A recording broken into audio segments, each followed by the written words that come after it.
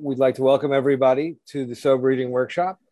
So you know a little bit about me, I've been abstinent for 12 years. I've lost about 115 pounds in this program.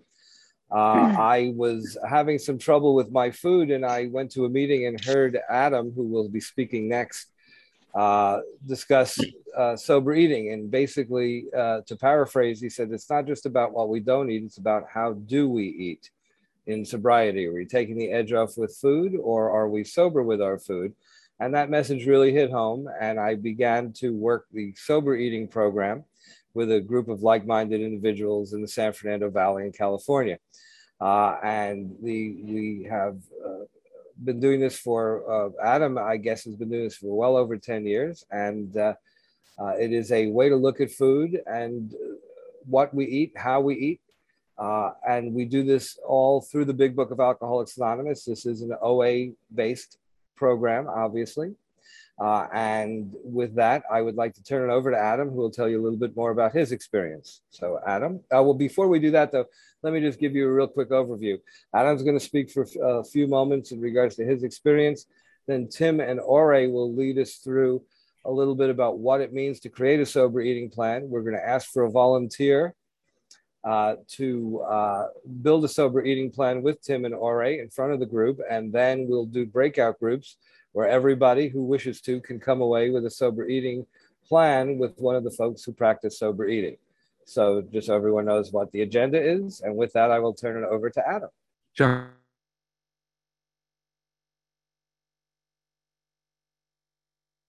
Except that Adam is muted, so we can't hear him.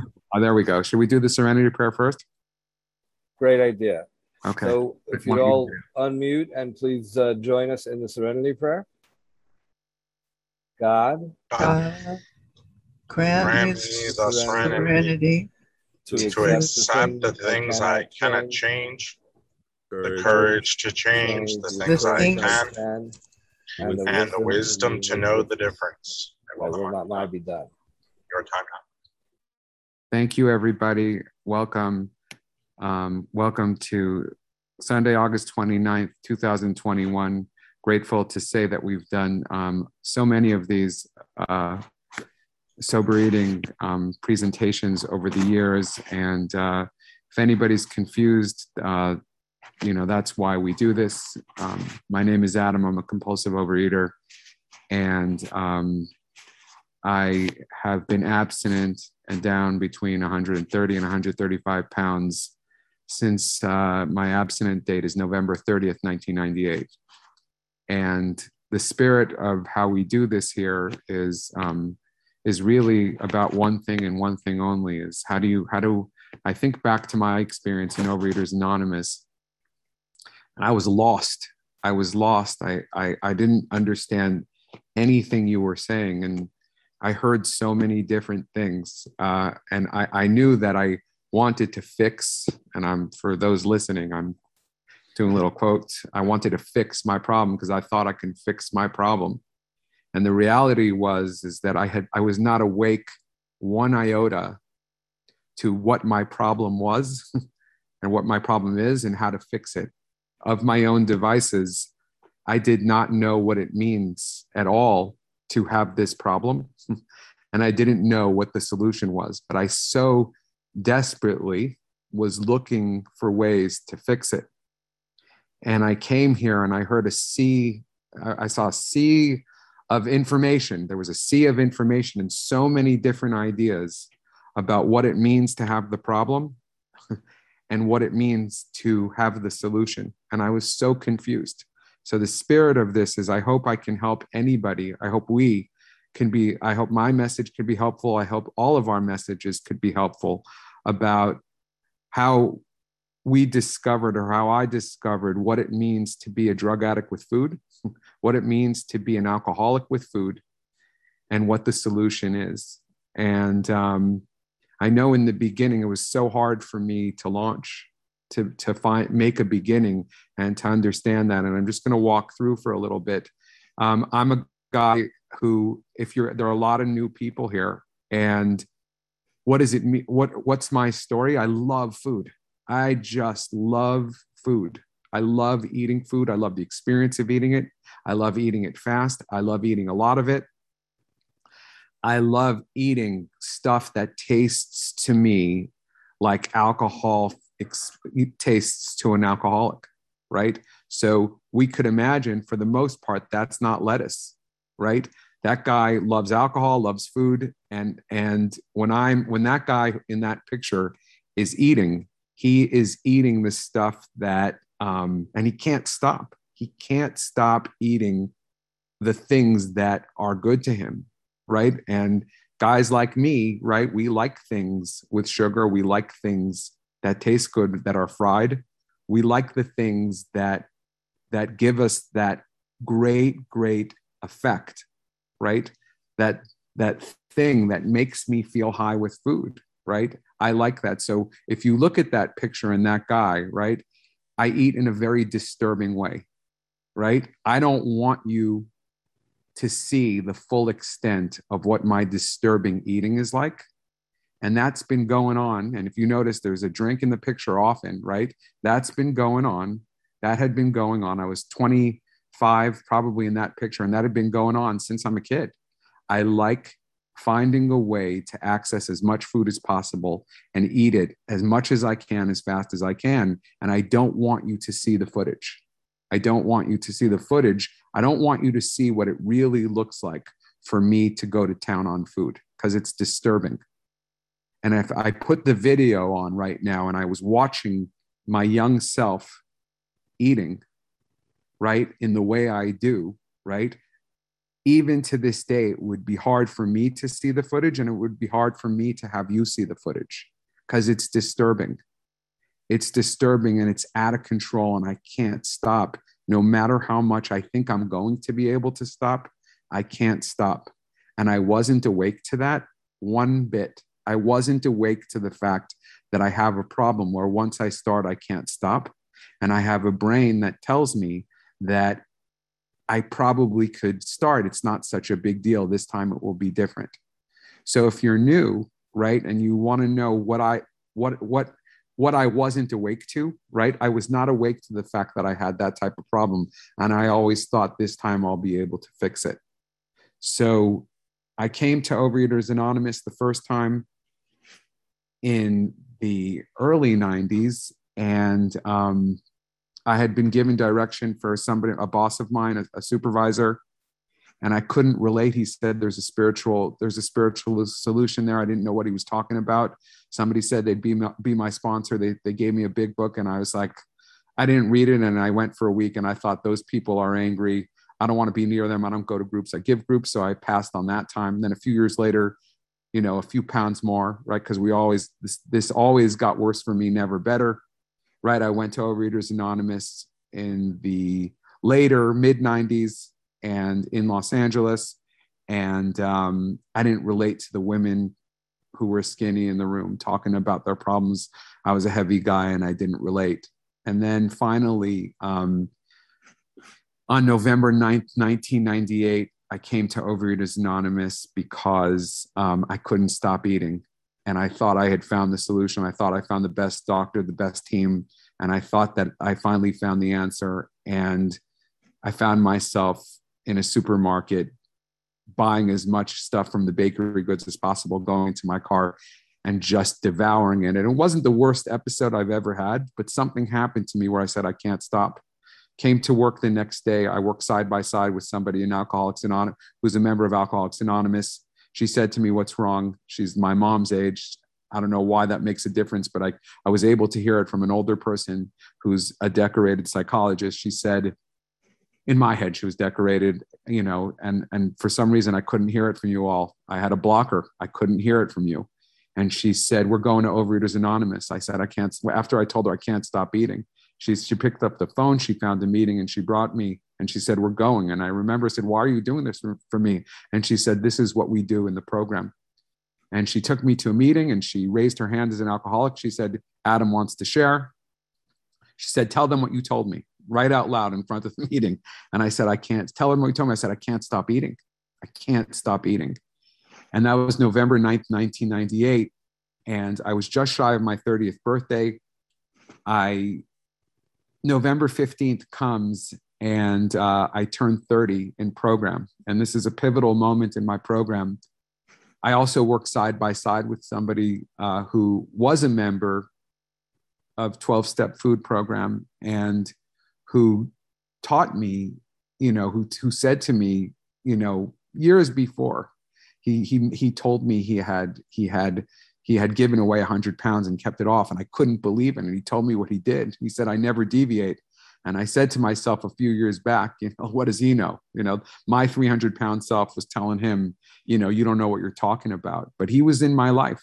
And I'll get back to November 15th, 1998. It's my birthday. There's tiramisu cake. I've never had it before. A voice in my head says, I have to have this thing. I do what I do. I reach out, I grab it, I shove it in my pocket. I go in the bathroom. It's all over me. It's all over my pants. I'll never forget the pants. It's sticky. It's all over me. And I come to Overeaters Anonymous and they tell me, don't worry about it. We love you. We love you. Don't worry about it. Just keep coming back. And I'm thinking something's wrong here. And they said, don't worry. Why, if you're on your way from Los Angeles to New York and you're in Arizona and you get a flat tire, why would you go back to Los Angeles? And they gave me the sense, or I heard the sense that, oh, does that mean I can keep eating? Sometimes I can have those problems. And I brought it to the guy I work with who told me that, who had been like me, who had once been 100 pounds overweight, and you'd never know by looking at him. And he said, Adam, he said, that's just called getting drunk in this program. You got drunk. And it kind of opened up my eyes. And he said, that's what getting drunk is. And he said, I want you to find anyone on the planet and just do whatever they say, as long as it's not you. And something opened up in me in that discussion that I had with him, that one, right, there's such thing as getting drunk in our program. And two, my head is always going to find a reason why I can do something with food. I'm always going to look for food. Every time I'm going to find a reason why I can eat more. So what it opened up for me, and that I really hope, if you're new and you're listening, and it's just this beginning experience of being willing to say I'm not in charge anymore, which is the foundation of what we do here, is I first have to understand that I have this thing in my body, in my being, in my head, that tells me the best idea for anything is to use food. It's always there. It always lives in me. That guy has a voice in his head saying, why don't you eat, right? And if I'm going to have a sober experience here, I'm really going to be much better off if I lose the vote, right? Like, I'm not equipped anymore. That guy in that picture that Bob is showing is fired from making decisions around food. And that really spoke to me. If I want to have a sober experience with what I'm going to do with food, I should lose the vote. So it's obvious to me, right? I'm addicted to so many substances in the realm of food. But it's also very clear to me that I really, really need to get out of my way. And it became clear to me in that discussion that for me to have a sober experience with food, I need to be out of the driver's seat. And it dawned on me that the foundation of this thing lies in that experience for me, is that I'm fired from food. I don't make decisions of food anymore for myself. I know what I can eat. I know how much I can have, and I know when I can have it. And from there, right, the guy who you saw in those pictures, right, who I thought food was my problem, but food and life were my problem. Food was my solution, right? I didn't know anything. And I woke up. The guy who came in wasn't awake. And the guy who's here now is starting to be awake. And I could never do this alone. Never, right? I do not have the power to fix my food problem like I thought I did. I needed, and the beginning for me was, I knew this. I needed you more than you needed me. And I began to found power here, the power to do what I never could do for myself, right? And my food obsession has been relieved since November 30th, 1998, when I came back and I said, after that day on November 15th, it took me 2 more weeks right? To say 2 weeks in a day, to say, I'm willing to do whatever you say, just tell me what to do. And that's been the biggest source of freedom in my whole life. And I'll finish with this, right? The guy who walked in was not employable, was not someone I'd want my kids to be friends with, was not someone who I would pick for my daughter as a spouse, is not someone who I would pick as a father or as a son, right? And 22 plus years later, on every front, I'm not the same guy, right? So this is just the beginning of a formula of me accessing a formula of living, right? Which I found here. I didn't make it up. I wish it were me who made it up. I thought I could. I found a formula of living, which taught me how to grow into, which gave me the power to grow into the person I've become, who's completely an imperfect person, who has so much more to grow, thank God, because I still need you more than you need me, but who found power, this power that has offered me a life that I couldn't have done. I didn't think it would turn out this way. My ideas walking in were very different about what a good life would be, but has given me the meaning and the foundation, right, to live a life that I'm so proud of and I'm so grateful for. And it all begins here, and it begins with the honesty on my plate and me firing myself from the experience of food. I'm no longer in charge, and I still maintain that. I don't make up what's good for me and what isn't good for me. I have no idea. I'm always going to insert my addiction if I do that. So I hope that helps. And with that, we're going to move into a little more information about how we use the Big Book of Alcoholics Anonymous and the formula of 12-step living to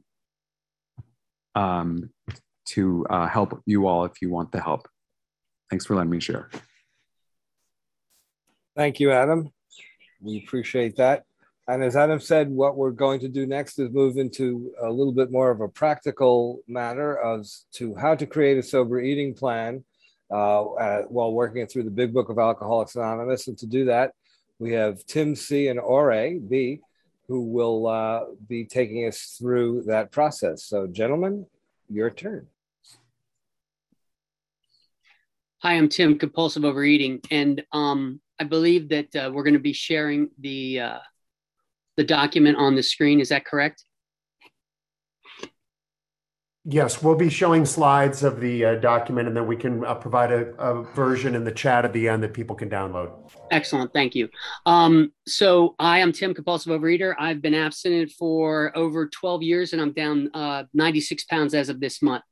And it really, for me, sober eating really did save my life. It has done all of what Adam talked about. You know, in many ways, it saved my life.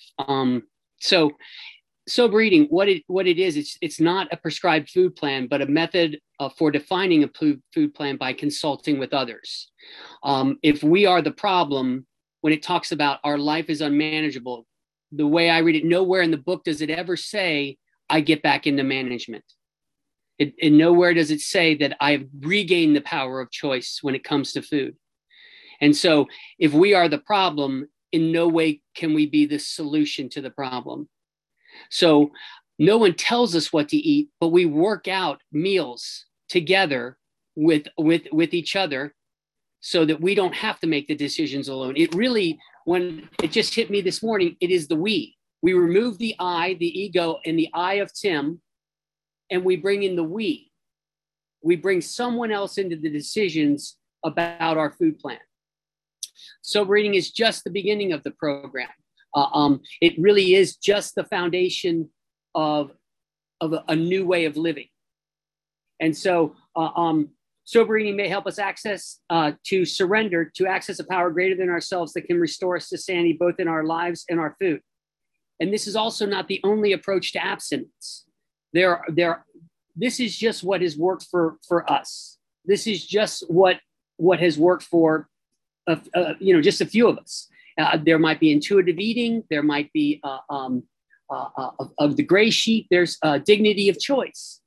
This is really just one of many. And if it works for you, wonderful. If it doesn't, then there are many other ways to access a power greater than yourself. So where we kind of start is from the Big Book of Alcoholics Anonymous, where Dr. Silkworth talks about the allergy of the body. And it says, we believe, and so suggested a few years ago, that the action of alcohol on these chronic alcoholics is a manifestation of an allergy. The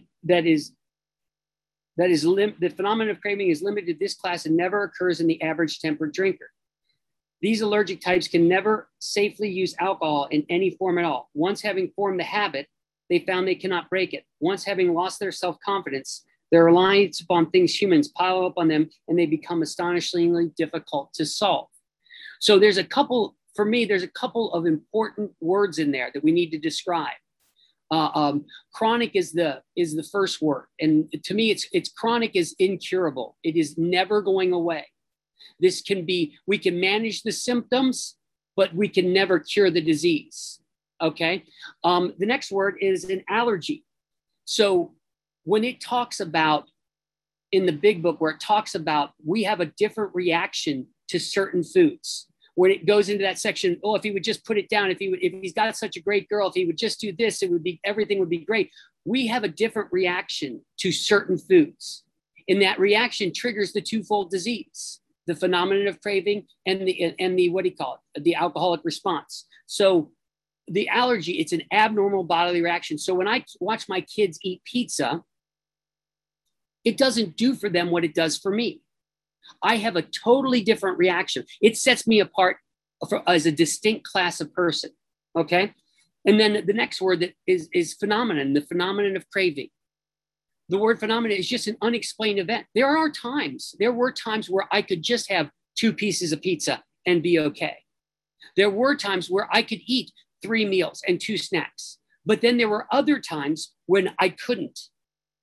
So I'm just not sure what's going to happen once I start. Okay. And the last one is the word is craving. And a craving is a feeling beyond my mental control.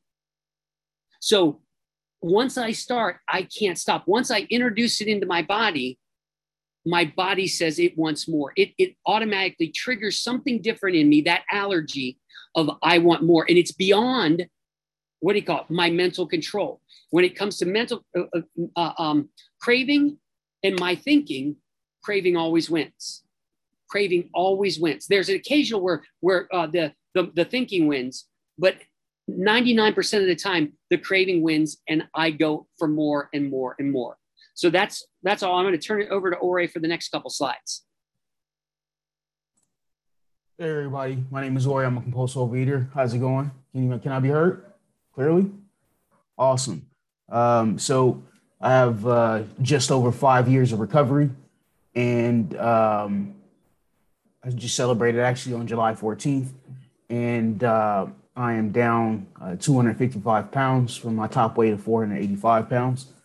And yeah, I'm a real compulsive overeater. What can I say?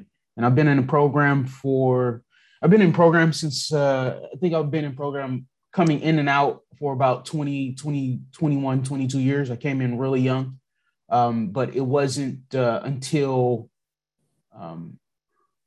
let's just say 5 years ago, I stepped into this way of life, into the sober eating way of life. And I have a different brand of recovery than I've ever had. And like Tim had mentioned, when I came in, it pushed me to the point where I was practicing suicide. I was practicing hanging myself. So it's very literally, I was touched and I was guided back to program just over 5 years ago. And the sober eating way of life has helped considerably.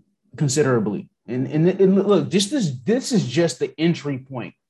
This is not the program. This is just the entry point to actually getting into the transformative work of the 12 steps, right? Like this is step one. This is ground zero. And that's why it's so important. Like I can't have this whole spiritual experience without it starting at the plate. And for me, that is a manifestation of steps 1, 2, and 3, is when I put the plug in the jug and I stopped the compulsive overeating. So let's go ahead and jump into the slide.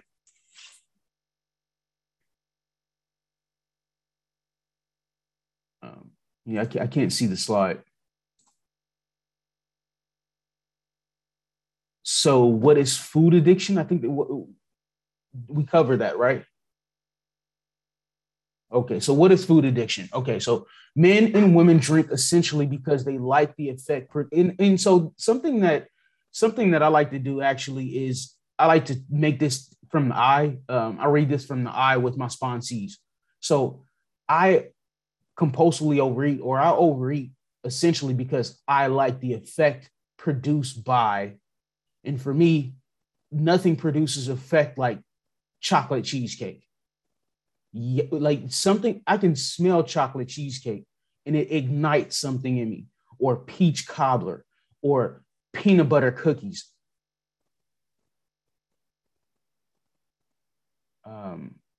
That kind of switched up right in the middle of my talk here. Hey, sorry, Ari. Which slide would you like? Which chunk? We were in what is the food addiction, the first one. Okay, yeah, I'm sorry. We can go back to it. I thought you wanted something different. My apologies. So I am restless, irritable, and discontented unless I can again experience the sense of ease and comfort, which comes at once by, for me, overeating. That's another one.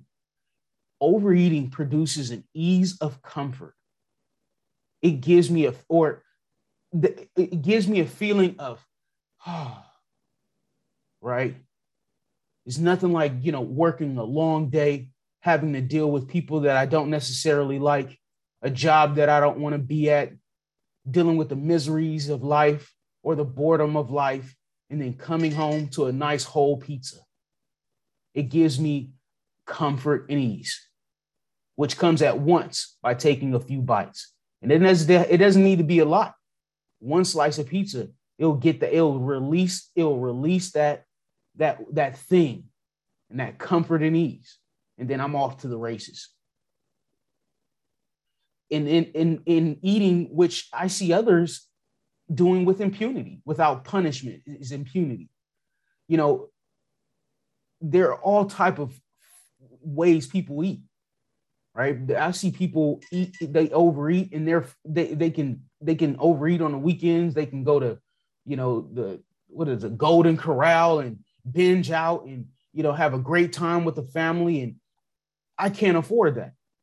Me, I want the Golden Corral every day. I want to just, set up a tent right at the buffet and just lounge out there for a couple of weeks. So after I succumb to the desire again, as so many times I've done, the phenomenon of craving develops. I pass through the well-known stages of a spree, emerging remorseful with a firm resolution not to drink again or not to overeat again. And I've been there so many times, right? This cycle, this addictive cycle.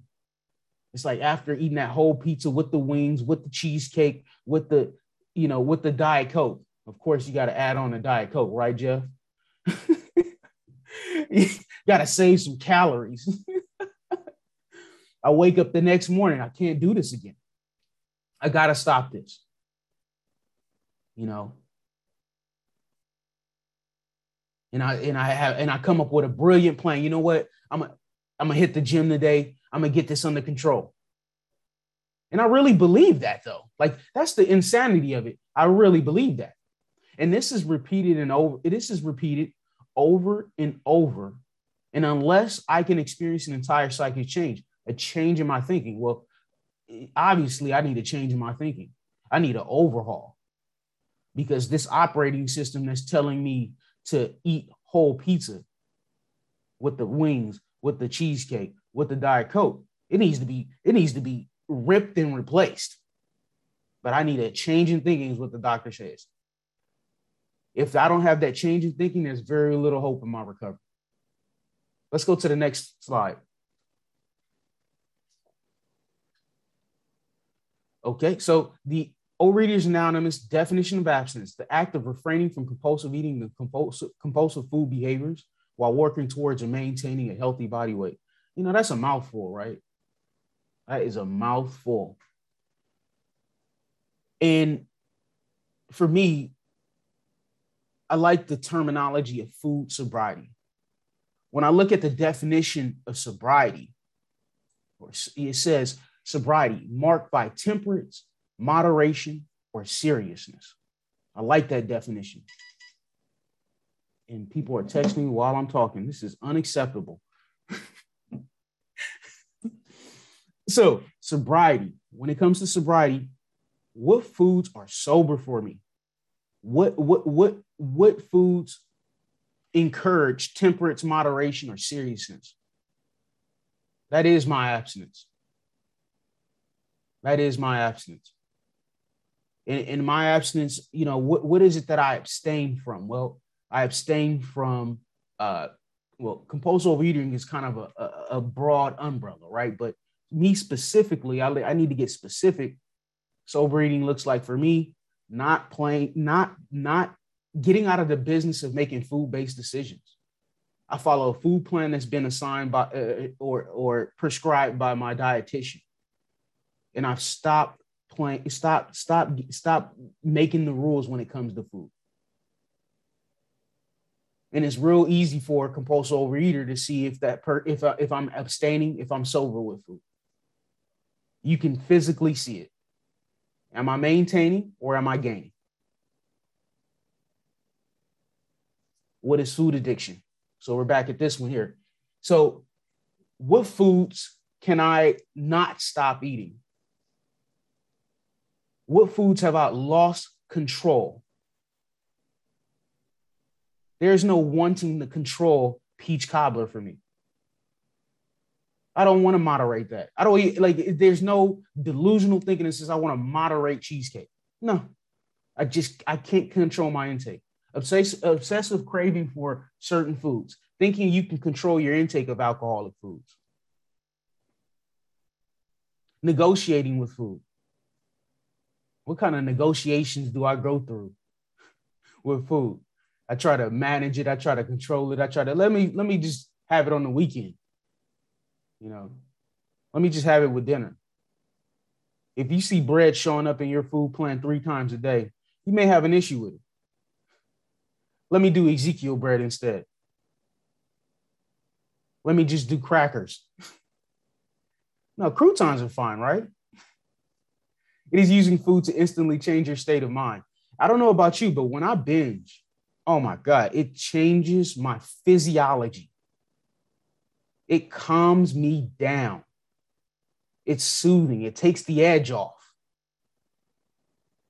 And I don't need that much to take the edge off. Over time, always going back to the food. That's the thing, not being able to stop. Always going back. For me, you know, as a chronic relapser, always going back. There always is a point where the food creeps back in.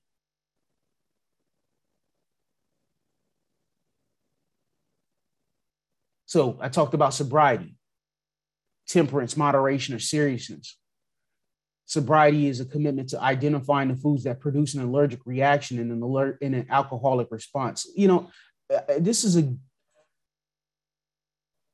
and I've already given you a few examples of what produces the allergic response for me. Corn chips, I don't know what it is about corn chips. When I eat one corn chip, it's something about it. I can feel the mouth sensation, the watering, the crunchy, and I want more. And get specific for you. Something that helped me is, you know, I can't take somebody else's food sobriety plan. I need to get honest with myself about what it is that I can and cannot handle. And with my sponsees, that's the first thing we do. We define what is clear to you, absolutely clear. That's what we start with. What's absolutely clear for you that you can't handle? At the top of my list is overeating. I can't handle overeating. I need a food plan. I need to be told how much of foods I can eat. And that's changed. The food plan that I have now isn't the food plan that I had at 485 pounds. Oh man, I kind of had some, remorse about that. Like I had to grieve the way that I ate at 485 pounds. Believe it or not, I had way more food than what I have now. A half a cup of rice. The guys at my table, they hear me talk about this half cup of rice. What? Who eats a half cup of rice? When I have a sandwich now, it's one slice of bread. I can't even make a full sandwich. It has to be open because overeating is at the top of my allergic response list. A belief that we owe it to ourselves to deal with our alcoholic foods like an alcoholic deals with alcohol. Look, it was a long time before I wanted to approach it like this. I didn't want to do this. And I tell this story all the time. Jeff M. told me about the Sober Men's Group years and years ago when I was a young whippersnapper in program. And I was so full of myself and high on my own ideas. I was young in the great Ori. And I didn't want any parts of what he was talking about. I did not want to hear Jeff and sober eating. Get out of here. He sounded like an evangelist to me. What it was I still had ideas of how I wanted to do my food. I didn't want to be fired. I didn't want to treat this like as serious as like a deadly seriousness as an alcoholic would with alcohol. I approached this with serious, deadly seriousness. If I overeat, I'm done. I'm going right back to the misery. There is no life. I'm going right back to death. And that's why I approach it with the seriousness that I was 485 pounds and trying to kill myself, you know? So our aim is with the help of a higher power to arrest the addiction by removing foods that activate our cravings. But, and this is a good segue into this next part here. I want to read this paragraph on chapter 3, more about alcoholism, page 30. I am unwilling to admit that I'm a real compulsive overeater. I don't like to think that I'm bodily and mentally different from my fellows. Therefore, it's not surprising that my eating career has been characterized by countless vain attempts to prove I could eat like other people. The idea that someday I will control and enjoy my eating is the great obsession that I have. And I'm abnormal in that. The persistence of this illusion is astonishing. I pursued this almost into the gates of insanity and death. Like, so I don't have any expectation that you are jumping at the opportunity to practice food sobriety. If you're like me, you don't want to give up the food. That's the addiction. And I'm not going to shame you for that. That's the physics. I don't want to give up the food. I don't want to give up control. I don't want to give up my drug. So if you have a violent reaction to these concepts, you're in the right place. So I can make sane decisions about your food, but not about my own. My dietitian, my sponsor, my guys in program, or my men's group, they're better equipped to make decisions about my food than I am. More About Alcoholism talks about the mental blank spot, the peculiar mental twist. I can't trust my thinking when it comes to food. You know, there was a time where I was practicing no sugar, but I was making pies out of agave and eating pints of sugar-free ice cream. Like, what? How does that happen? If I was making those decisions in consultation, somebody would have been like, that's nuts. Are you freaking nuts? Yes, I am. So I can't make decisions about my food. That's why I have a dietitian. That's why I consult with my guys. Some guys take pictures. I need consultation. So all food decisions are made in consultation with someone, wives, coworkers, sponsor, fellow, anyone but you. Sometimes at dinners, I'll make a plate and I'll ask a friend, hey, does this look like a reasonable plate? They'll say, yeah. A prescribed amount of food. I love that. A prescribed amount. Yes.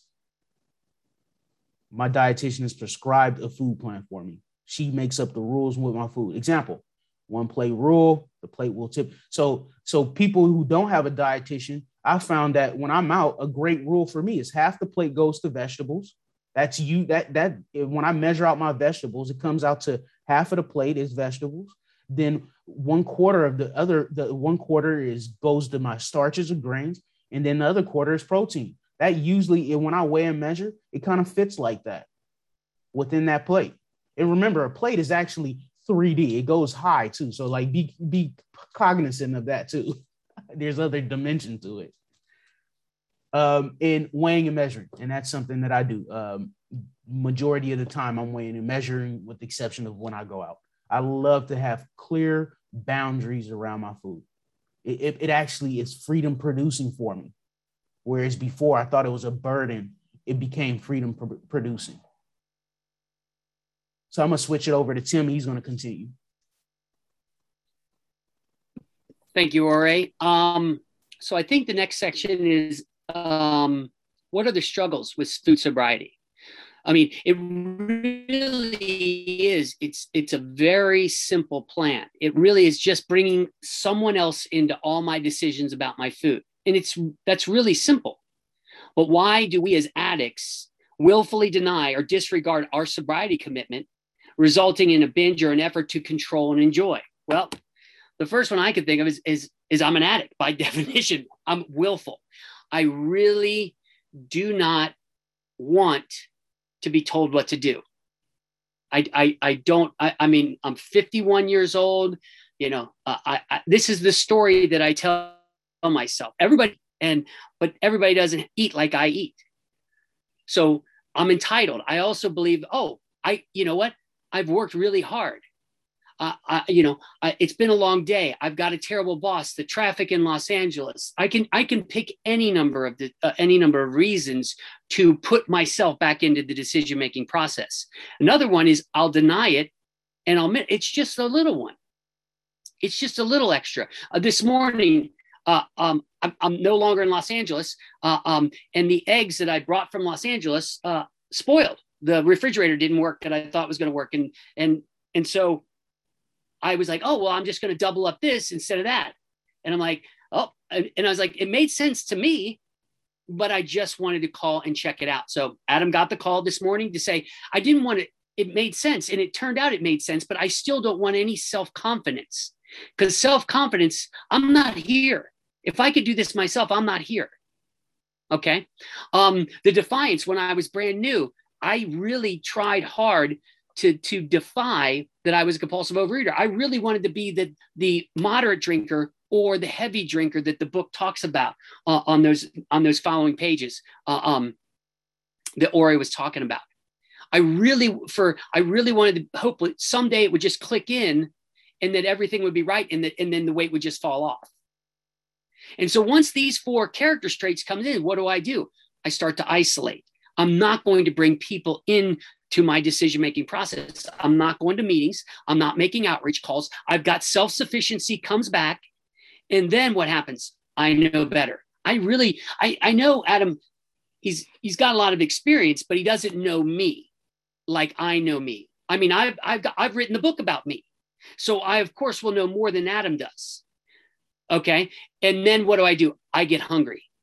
I get hungry. And, hunger, what I love about sober eating, what I love about my food plan is that it's pretty much the same every day. And so what was satisfying and I didn't die yesterday really should be equal to today. And then if I'm hungry, there's something else going on. I'm not really a feeling guy. I'm not even aware I'm having feelings most of the time. But how it always presents itself is I get hungry. And so when I get hungry, that's a good signal for me that I better call somebody. Okay, that's good. If I'm hungry, I should be talking to somebody, letting somebody know that it's an hour to dinner and I'm already hungry. I don't know why I'm hungry. I never really tried to figure it out. I just needed to let somebody know that I was hungry. Okay. The ego, I don't think that's ever going to go away. I think the ego is part of the mental manager of my mind. And it really is a great junior partner. I need the ego. I need to organize my mind needs to be organized. And that's part of its job, but it cannot be running the show. So that's where the ego cannot stand up to reality. And so when I talk to other people, I bring reality into the situation. So this morning, when I brought Adam into the reality of, hey, this is my thinking, all of a sudden, it wasn't me in charge anymore. He made the call. Yeah, that sounds great. Go right ahead. Okay. And so the ego cannot stand up to reality. And so the humility part of it is when I bring someone else into the decision, I bring the we in, and it doesn't matter who it is. It could be anyone, not me, my wife. I've had coworkers go, I've had coworkers say, that looks good. And so what I don't want to produce is the graduation. What I don't want to produce in my actions day in and day out, because if I graduate, I am not showing up early for meetings. I'm most certainly not staying around late to be part of fellowship. And so and then all of a sudden, now it's me against the disease alone. And then I get into trouble. Then the good ideas start to come in. And then all of a sudden, that ego is back in control.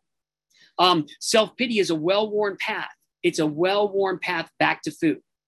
And then again, I've got this. These are all forms of the I. The I of Tim cannot stay abstinent, but the we can. I eat, we recover. And it's as simple as that. And I need to surrender to that and allow somebody else into my food. It doesn't matter who it is. Another word that I like real quick on that one is I'm still delusional. I've got this persistent wishful thinking. And the lie that I tell myself every time is this time it's going to be different. This time it will only be one. This time I'm going to start again tomorrow. And I've seen many, many, many guys come back and say, yeah, I told myself it was just going to be one donut. And then I was gone for 6 months and I gained 50 pounds. So, and once that obsession is triggered, then I start negotiating with food. That's when I start doing the Diet Coke negotiating. I start saying, well, I can have this, and as long as I have the Diet Coke, it'll be okay. I can stack all my meals towards the end of the day.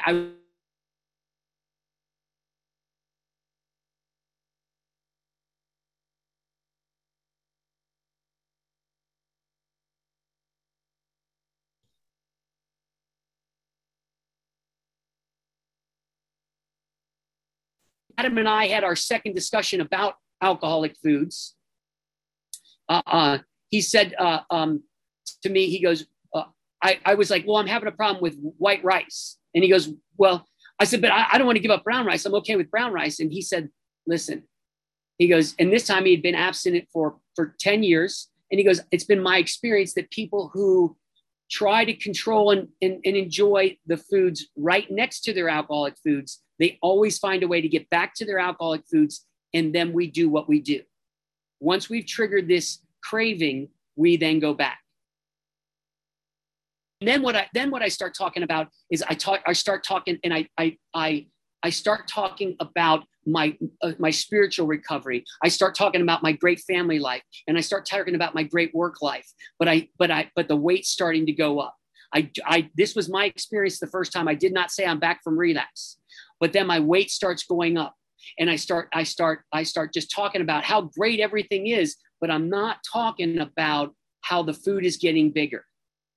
And so this is what it starts to sound like, especially when you're sponsored, when you're talking to people and listening, because I'm listening. The messaging is what's very important. We're treating food like an alcoholic treats alcohol. We want to raise it to a level where we're not talking about, it's just a slip. You just get right back on the horse, and we don't need to start over, right? And so we're listening for that, because that leads to, our experience is it leads to people getting back into charge of the food. So, I ate too much, but here's the recovery. My food is getting wonky. I'm technically abstinent, but I'm in the food. My food is getting bigger, but so is my spiritual life, or some of the ones that I heard. So it's important that the messaging we have around food, it's freedom producing or it's non-freedom producing. That's what we're looking for. And it really is, it's very scary. It absolutely is scary, but it's so much more freedom producing once we've surrendered control. Once we've said, I can't handle this alone. Okay. So what does being sober with food look like? I don't know what it's going to look like for you. And on some days, this is what it looks like for me. This is what the definition of being in the fellowship of the Spirit. This is, now we've done the work from the steps. We've put down the food. We've surrendered the food. And we've done the work. And these are the what do you call? These are the 10-step promises. And we have ceased fighting anything or anyone, even alcohol. For this time, sanity will have returned. We will seldom be interested in liquor. If tempted, we recoil from it as from a hot flame. We react sanely and normally. We find that this has happened automatically. We will see that our new attitude toward liquor has been given without any thought of it or effort on our part. It just comes. That is the miracle of it. We feel as though we've been placed in, I shouldn't have that memorized. We feel as though we've been placed in a position safe and protected. We have not even stored off. Instead, the problem has been removed. It does not exist for us. We are neither cocky nor we are afraid. This is our experience. This is how we react as long as we remain in fit spiritual condition. And what Adam told me, and what for some reason I believed 12 years ago, he goes, if you don't pick up the food, you will never have another food problem. And that's been my experience. That has been my experience for 12 years. It has been the pink cloud. Because as long as someone else says yes, it's done. Game is over. I'm good. I don't need to think about it anymore. And so I create a lot of problems in my life, but food is not one of them. I mean, what happened this morning with, I'm just going to do this instead of that. The next call was to Adam. It was very simple. And if Adam wasn't available, the next call was to somebody else.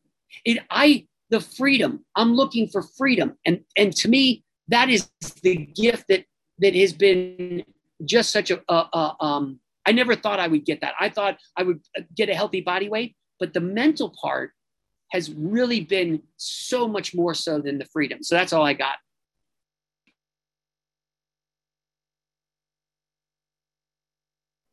Okay, I guess that's all. Ori, do you have anything else you'd like to add? Yeah, I just have a few thoughts, talking about struggling, going back to more about alcoholism.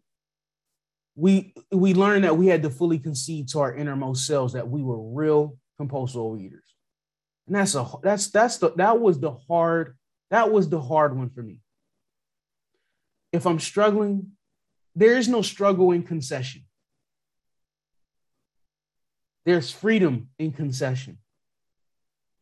But getting to that concession, that was hard for me. And I needed it spiritually. I needed power to get me there too. And before I came back, if you're struggling right now, which to me, it's like it's binary. Either I'm using or I'm not. If I'm struggling, I'm using.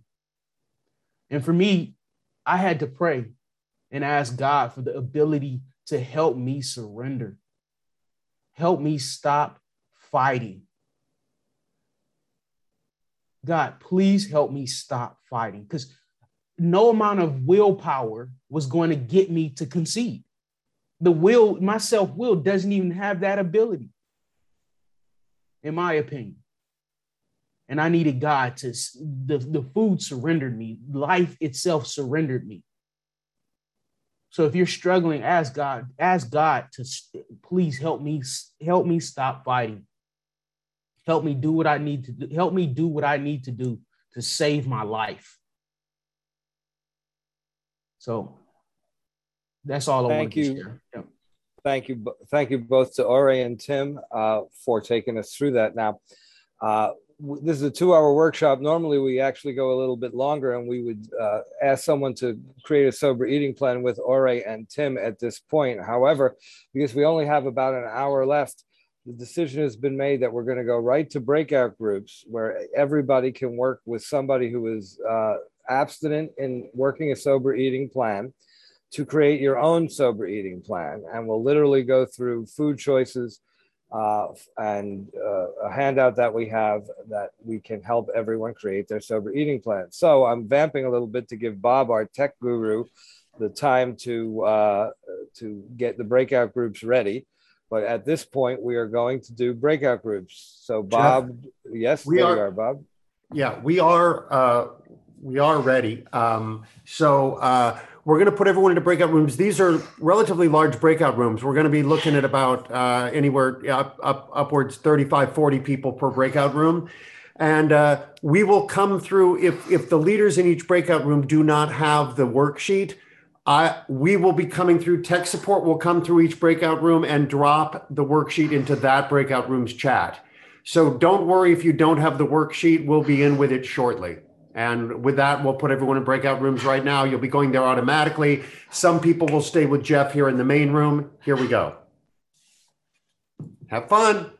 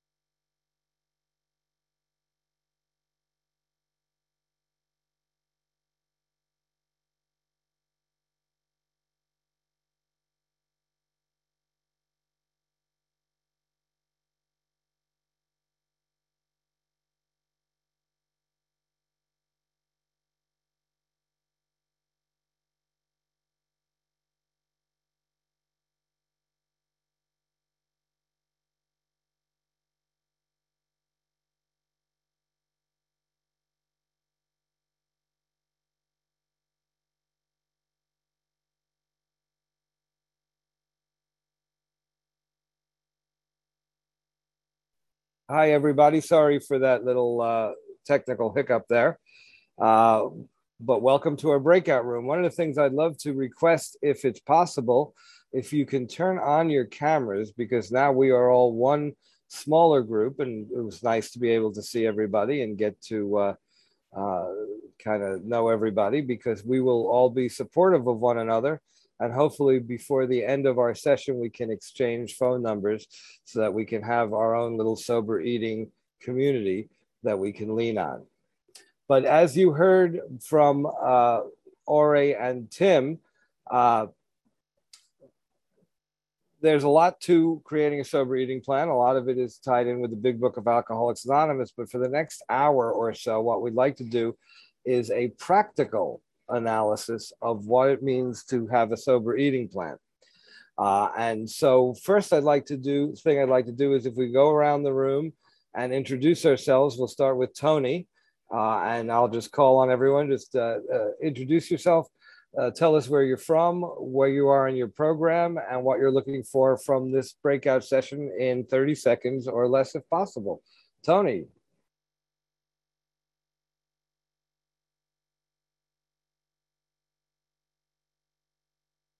Tony, I think you need to unmute. You can't unmute? You can't unmute. So we'll skip Tony. Tony's a wonderful woman. I know Tony. She lives in the Valley, and she's been doing this for quite some time. Yasmin, why don't you tell us a little bit about yourself?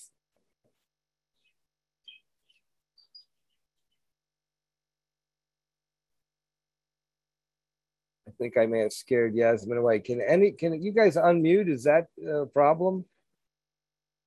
No one can unmute. Let's see. Lori, why don't you try? I just asked you to unmute. Hi, I'm Lori. Fairly new to OA. This was I've only had 3 meetings. So I'm from the Seattle, Washington area. Guess that's about it. Great. Well, welcome. Hopefully we can talk about food a little bit and see if we can help set you on the right path. I'm going to mute you again, Lori, no offense. And next up, Susan H. I've asked you to unmute. Can you unmute? Hi, I'm Susan H. I'm from Texas. And I have been in programs since the end of January, and I am abstinent, looking to improve my program. Thank you for letting me share. Great. Thank you. Hopefully we can help with that. Next up, Cheryl C. I'm asking you to unmute. Hello, can you hear me? Yes, ma'am. Hi, My name is Cheryl C. I'm from Massachusetts. I've been in program this time for, I don't know, about 2.25 years, abstinent, but I really could use some help tweaking my my food plan, and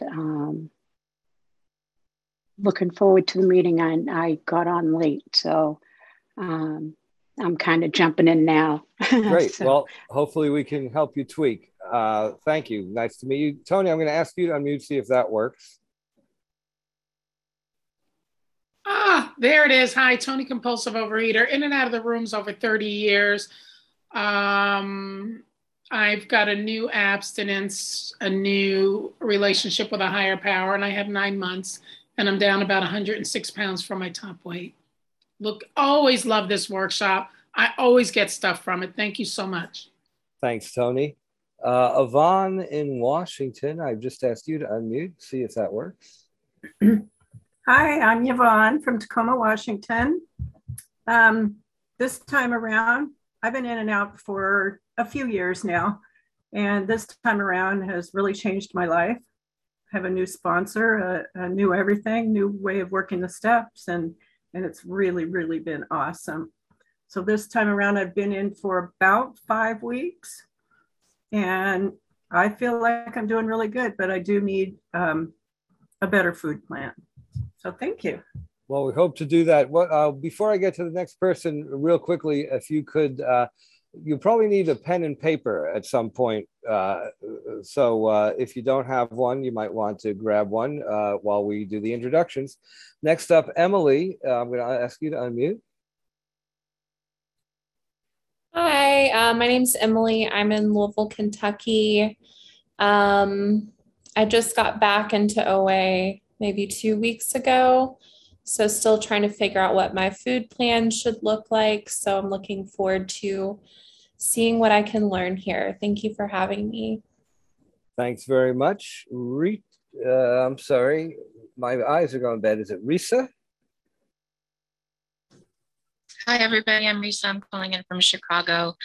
I've been in OA for about a month, so I'm pretty new, but I'm also already working with a dietitian and a food sponsor, a lot of food sensitivities and intolerances, which has made me a restrictor in a lot of ways. And right now, my both sponsor and nutritionist are trying to get me to expand my definition of what is okay to eat.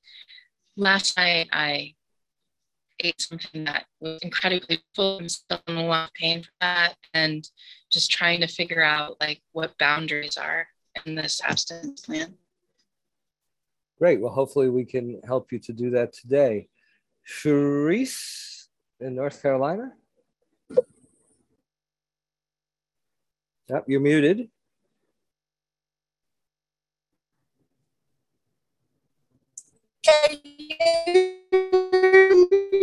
Yeah, we're having a little trouble there. Maybe you need to turn your camera off so we can hear you for the moment. Hello? Yeah, that's a little bit better. Okay. Hi, my name is Charisse. I'm from North Carolina. I've been in OA almost 2 weeks now, and I'm glad to be here because I have no idea what I'm doing, but I know I'm supposed to be here. Thank you. Well, we're glad you're here, and hopefully we can help out. Yasmin. Hi, I'm Yasmin, compulsive overeater. I'm in Missouri. Been in the rooms for many years, in and out, and I'm in relapse. So I'm here to be inspired. Thank you. Thank you. Next up, Robin.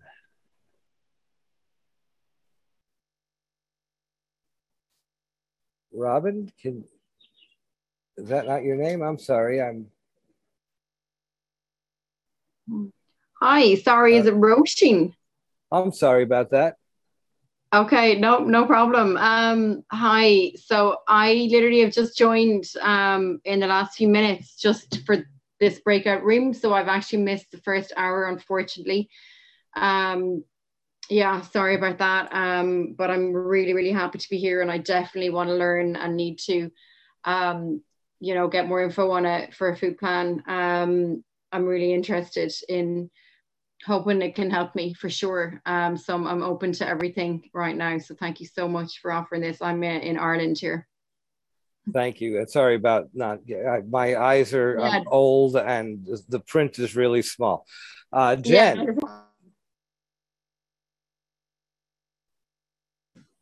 Hi, my name is Jen, and I'm from Marina Del Rey, California. I'm actually a therapist, but I know that for the past 7 years, I have been restricting and then binging. I don't purge, but I think it's time for me to do something about it before it gets worse. I know I have a mild case of eating disorder, which I have been diagnosed with. Comes from trauma, but yeah, I'm just here to get some helpful information and just try to join the support group. Great, thank you. And not to you're the therapist, I'm the layperson, but in my experience of doing this, there's no such thing as a mild case of eating disorder. We either got it or we don't. Right. We're glad you're here, and hopefully we can help. And right. in the interest of time, guys, I am gonna stop the introductions because I know we only have a little over an hour, and it takes a little bit of time to do this, particularly with a group this large. So as we speak, if you haven't introduced yourself, as we get to you, you can then introduce yourself at that time. That may save us a few moments and get everybody on the track. So there's a couple things that we're going to do today, and I apologize for those I didn't call on, but you can understand the time pressures that we're under, I hope. There's a couple things that we're going to do here today. First of all, I want to give each and every one of you my phone number, because at the end of this, you're going to have questions. Now, I say this, but I also need to tell you that I'm on vacation in Hawaii. So I won't be back, to the mainland of America until Tuesday night, Wednesday morning. So I can take text. Not sure I can chat with everyone immediately after the program today. So if you can be patient, we can talk later in the week if you have questions or if you need some more help getting into your specific food plan. One of the things that we need to do is look at what we eat and also what we don't eat. And so what I'd like to do now is, let me give you my phone number first. I said I was going to do that, and then I just jumped all over the place. My number is 310-210-6475. And normally I'm on Pacific time. I live in Santa Monica, California. Just real quickly to introduce myself, I've been abstinent for a little over 12 years, lost 115 pounds, give or take a pound or two in that time. And I've been working a sober eating plan for about 9 years. As I said, I live in Santa Monica, California. 310-210-6475 is my number, and I encourage you all to feel free to text. Hopefully, if we go into the chat in a moment or two, we can all post our phone numbers. We can then copy the chat, and we can have our own sober eating support group. One of the things that we look at, one of the first things we look at when looking at a sober eating plan are foods that we are allergic to. And by allergic, we mean a food that you can start eating, but before you stop eating it, you're worrying about eating more of it. You're worrying about your second helping, your third helping. When can I get more? Foods that I can't stop eating once I've started. Now, for me, most of those are sugar-based, cookies, candies, cakes, things of that nature. So I'd like everyone to take your pen and paper and write down the foods that are the absolute red light foods in your world. And when we talk about foods, we want to get specific, but we don't have to get granular. And by that, I mean, when we talk about cookies, it doesn't really matter if you like Oreos or Milanos or sugar wafers better. We know that if you pick up a cookie, you're in trouble, right? You can't stop eating the cookies. At least I can't stop eating cookies. So for me, it would be cookies, cake, ice cream, fried foods, tortilla chips, French fries is a big one for me. So I'd like everyone to take a moment, give it a little bit of thought, and write down the foods that you think are your red light foods. And then we'll go around the room a little bit and get some feedback from what you guys think are your red light foods. Okay, so take about 20 or 30 seconds to start writing. You can continue to write as we go around the room, but let's see, Ethan, how you doing, Ethan? I know Ethan from the men's group. So Ethan, why don't you tell us a few of your red light foods, foods that you cannot start eating without thinking about eating more of them. Oh, I have to ask you to unmute. I'm sorry. Try now. Okay. One of them is peanut butter. I can't eat peanut butter without going through the whole jar. I can't. So. Right. And peanut butter wouldn't be something that I would have had on my list. So that's great. Anything else, Ethan? Oh yeah, of course. Fries, bread, like French bread especially, but mostly just bread across the board, and some cookies, sugar, recreational sugar. So great. Thank you, sir. Thank you. Jeanette, how about you? Would you mind sharing a couple of your red light foods with us? Hold on, I mistakenly muted you. Try again. I'm Jeanette. I'm a recovering compulsive overeater from Western New York. Tortilla chips and chips. Sure. And if I get into the chips, then I want oyster crackers or what do you call it?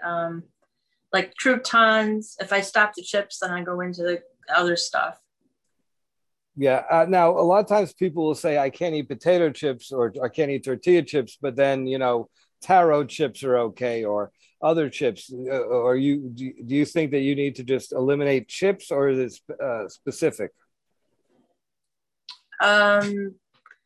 Probably chips for sure.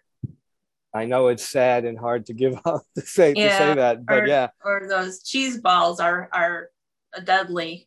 Yeah, that's a chip too, though, right? I mean, and that's part of the thing. That's one of the things that comes with sober eating is that sometimes we get so granularly specific, and we say, "Oh, I won't eat potato chips, but tortilla chips are okay. How about cheese doodles? How about this? How about that?" Because that's what our minds do. We're addicts, right? Our minds play tricks on ourselves. One of the first things we do is lie to ourselves, and that allows us to lie to other people. Ashley. I'm going to ask you to unmute, and then I'm going to mute. I'm going to, by the way, stop my video because I need to relocate to plug my computer in. But Ashley, I'm asking you to unmute. Why don't you share some of your alcoholic foods?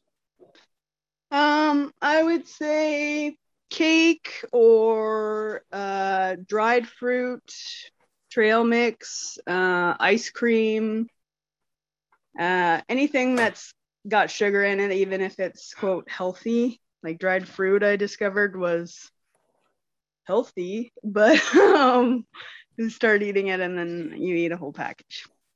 And then healthy is a relative term. The day after I got into chocolate, but I started with dried fruit. And of course chocolate, healthy being a relative term.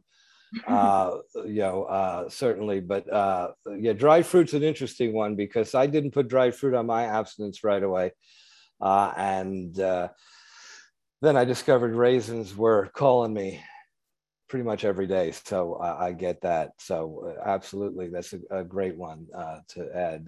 Deanna, how about you? Do you have something you'd like to share, and then we'll start to create some structure around this?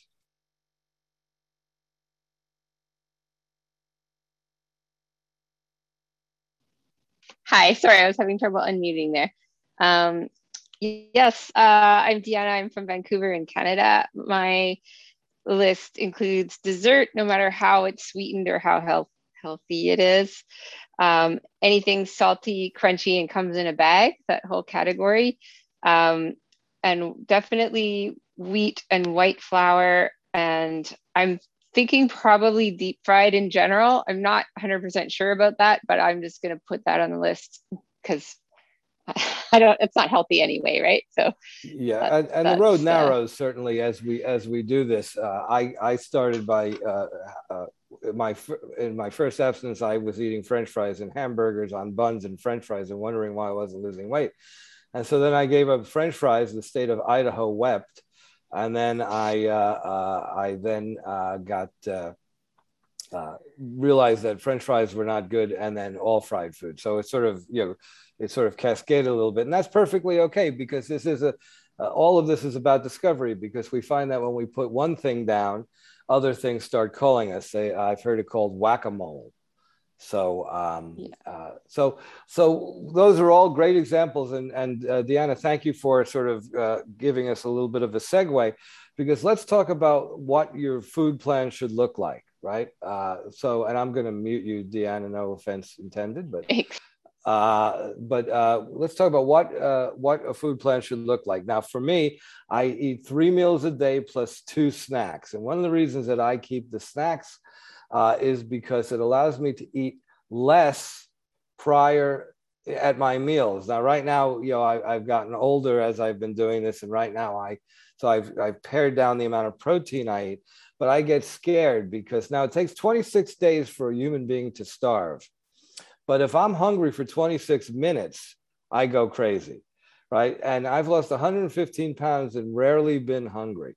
And so I use the snacks to allow myself to eat less at meals, because I don't have the fear that, oh, it's going to be 6 hours, 7 hours till my next meal. How am I going to possibly survive the next 6 hours without food? How can I do that?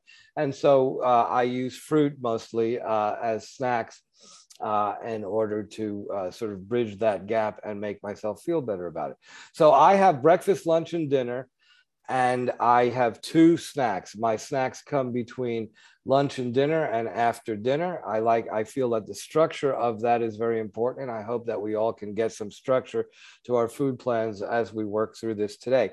So what I'd like everybody to do is to look at breakfast. Let's just start with breakfast, lunch, and dinner, and write down what a good food plan would look like for breakfast. What foods would you eat for breakfast, and specifically the quantity? Because, I've had sponsees who said, oh, I ate some nuts. Well, what does some nuts mean?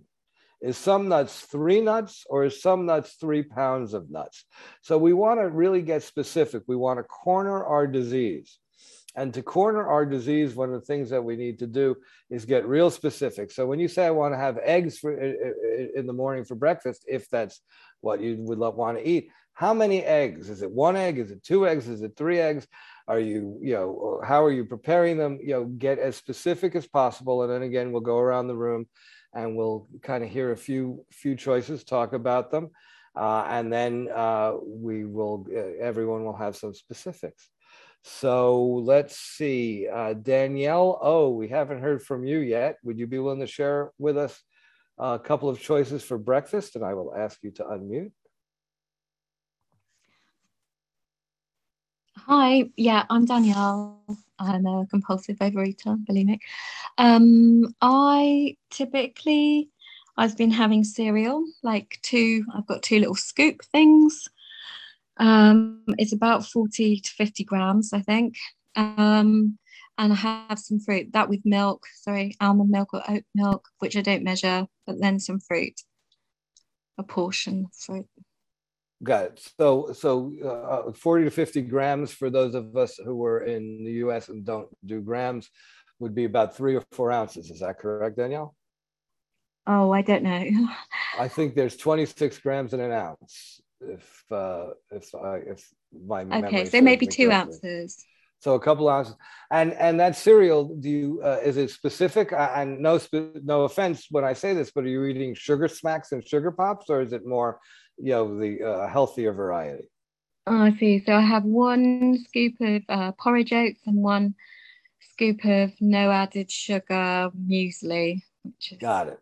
So and the reason I point that out, guys, is that, it's easy for us to say I'm going to have cereal for breakfast, but then we look at the side of the box when we have the courage to do that, and we see that sugar is the first or second or third ingredient, and that can be tricky, because if we set ourselves up in the morning for sugar, then we're going to be craving it all day. So thank you, Danielle. That was great. How about Patsy B, rather. I'm sorry, Patsy.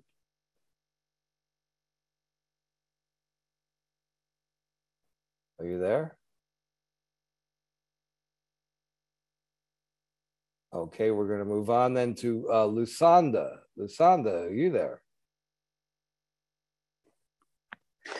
Hi, I'm Lusanda, a compulsive overeater. I'm in Pretoria in South Africa. So I'm new to the program. I've just started, so I'm looking to develop a good eating plan. So for breakfast, I'm thinking, okay, I quite like boiled eggs, so I can have 2 boiled eggs, a quarter of an avocado pear, and maybe other like a cup of spinach or mushrooms, because for me it's important to feel full. I also panic when I think I'm going to be hungry. So the more that's on my plate, and it can be vegetables, the better that I'll feel. So I'm thinking the 2 boiled eggs, the quarter avocado, and a cup of mushrooms, or half a cup of mushrooms, or also maybe a cup of fat-free cottage cheese, and an apple, or an egg white omelette, and then I'd put in a quarter of an avocado, some tomato, and some mushrooms. So those are the options I'm thinking. Those sound like great options, and the first two things you said were great because you were very specific, and then the last one you said and some. And remember, I'm just going to remind everyone the danger of the word some, because some can mean anything you want it to mean. So those were great choices, but let's get specific about how much of that some is. So a quarter cup, a half a cup, great. But some is a dangerous word for us. But thank you, Lasanda. That was great. So as you can see, and just so you know, what I do for breakfast typically is 2 cups of light yogurt and a banana. I would say I have that for breakfast 5 to 6 days a week. If I can't have that for breakfast, I eat 2 eggs and 2 ounces of other protein. I don't mind bacon or sausage or things of that nature. Some people don't eat that, but I don't have a problem with that. And or a cup of oatmeal. And when I say a cup, that's not the largest cup I can find in my cupboard. That is a cup that I take a measuring cup with, and actually I use pre-made oatmeal that comes in pre-measured to that amount, so it's pretty easy for me to do that.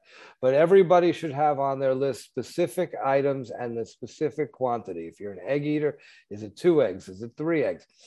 One of the things that also I want to remind everyone is that, oftentimes as compulsive overeaters, we skimp on protein and we do a lot of what I'll call freelance foods, potatoes, fried food, rice, pasta, things of that nature. We don't want to skimp on protein. Now, I don't want to be your dietitian because I don't have that degree and I'm not that learned, but you should talk with other people as much as possible to determine what the right amounts are for you.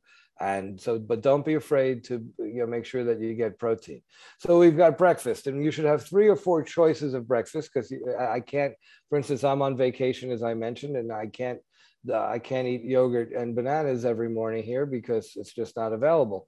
I have, it's pretty easy to get a couple of eggs anywhere and a side of fruit. And so that is my bailout breakfast, is 2 eggs, 2 ounces of protein, and a side of fruit. So everyone should have what they think they can do regularly, and then sort of a bailout option if you can't do it. I also remind people when we talk about breakfast that a lot of people like to do smoothies or shakes for breakfast. But if you were to lay out everything that's in one of those smoothies and shakes on a counter, would you really eat that for breakfast? Okay.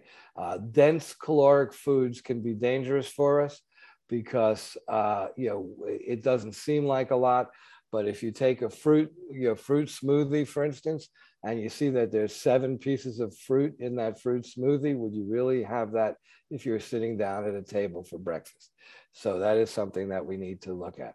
So that we now look at breakfast, which is sort of the easiest meal of the day for many people. Then we look at lunch and dinner. So how many ounces of protein? That's really the question that you need to ask yourself. And I can't answer it for everyone. I have 6. I started out having 8 ounces of protein, then I moved to 6 ounces of protein. And now I'm at 6 ounces at one meal and 4 ounces at another, but that's me. But how much protein, and then what else goes on the plate, or what doesn't go on the plate? For instance, rice, pasta, potatoes, things of that nature. If you want to keep those in your food plan, they really need to be measured very specifically. You know, at one point I had a half of a potato that I was able to eat. I've given that up now, but you know, if I had potatoes, it would be half a potato. If I have rice, it's 4 ounces of rice. It's, you know, it's so things of that nature. So let's see who we haven't heard from. I can't really read, but it's a woman with a very cute dog. I believe it's BJ. Are you there, BJ? Yes, I am. Hi, Jeff and friends. I would imagine what a healthier lunch would look like would be a half of a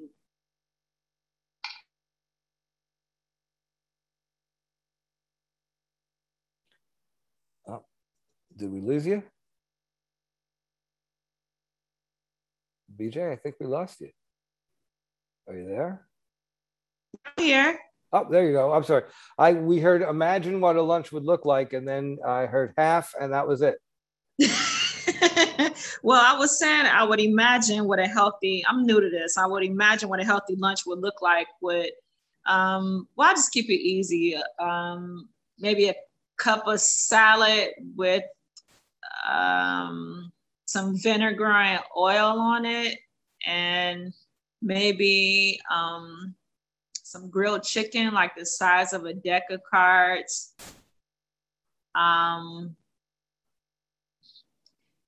I should warn you, BJ. I was a game show producer for a long time, and I had decks of cards that were literally this big, literally that big. So deck of cards may be a dangerous measurement. You might want to look at getting a food scale and weighing and measuring to see what that looks like. 4 ounces, 6 ounces, something like that. And I know that you're new, so please forgive me when I say this. This isn't a criticism.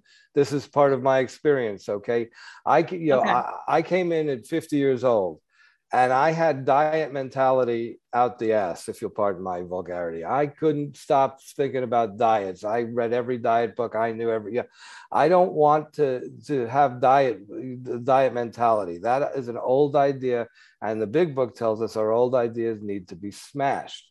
And it says smashed. It doesn't say discarded. It doesn't say ignored. It doesn't say replaced with other ideas. It says smashed, right? So when I think about diet mentality, I think about oil and vinegar on my salad. When I think about eating, a food plan that I can eat one day at a time forever, then I think about, okay, I can have a couple tablespoons of dressing. It's okay. I can have, and when we talk about lettuce, you don't really need to weigh and measure your lettuce in terms of ounces, a reasonable sized portion. You get a bowl, fill the bowl with lettuce, put your protein on top of it, put whatever else you put in, put the dressing in, mix it up, you have a salad. So it doesn't have to be, we're not penalizing ourselves. We're not bad people trying to get good. We're sick people trying to get well. And the way sick people get well is to act like normal people, to act like non-sick people. Now, we can't eat, a lot of the foods that normal people can eat, but we don't have to, penalize ourselves at every meal or make ourselves feel like we're missing something because we're on a diet. We're not on a diet. We're trying to create a healthy food plan. And I say that again, not as criticism. It's just been my experience, doing it because I thought like that for a long time. And I had to ultimately smash those ideas and replace them with new ones. And again, you're just starting, and the work in the book and the work in meetings and the work with sponsor will help you do that. So you've got your salad. What are you going to put on your salad? What kind of protein? I was thinking chicken. Okay, but you know, if you, and again, everyone's got different dietary needs. Beef is fine, turkey, chicken, you know, tofu. A lot of, I work with a guy who's a vegan. He does a lot of vegetarian protein. But you know, is it 4 ounces? And you don't have to answer this right now. It's a question. Is it 4 ounces? Is it 6 ounces? Because remember, we're cornering our disease. We're not giving it room to move. We're figuring this out, and we're not figuring this out on our own. We're figuring it out with somebody else, with your sponsor, Okay. with me, with anyone else in this room, with anyone who's Okay. working a sober eating program. How much is enough? How much makes sense? So call somebody, call me, say, hey, I'm thinking about 6 ounces of protein on my salad. I would say, great, terrific. Just get a food scale, make sure that it's 6 ounces, because my eye will make that deck of cards go from this big to that big, because I'm a compulsive eater and that's what I do, right? That's my jam. I like to eat compulsively. I don't like it, actually. I hated eating compulsively, but I thought I liked it. So that's one lunch. You got anything else? What if you can't get any lettuce? What happens then?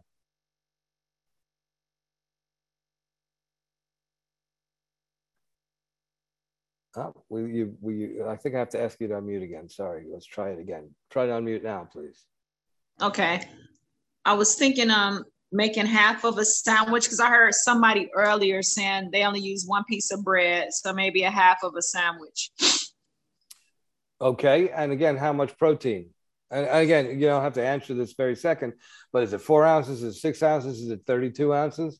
You know, you're going to kill a cow on the side of the road and have the whole thing. I mean, yeah, we really need to kind of figure out what that is.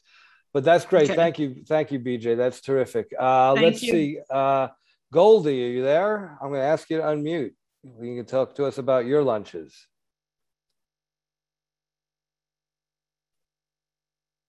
It's not a perfect system, guys. Goldie, are you there?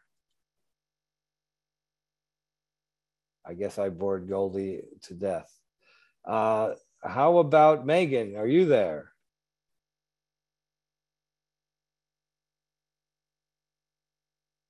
All right. I'm going to go. Kimberly's got her hand up, so we're going to go to Kimberly.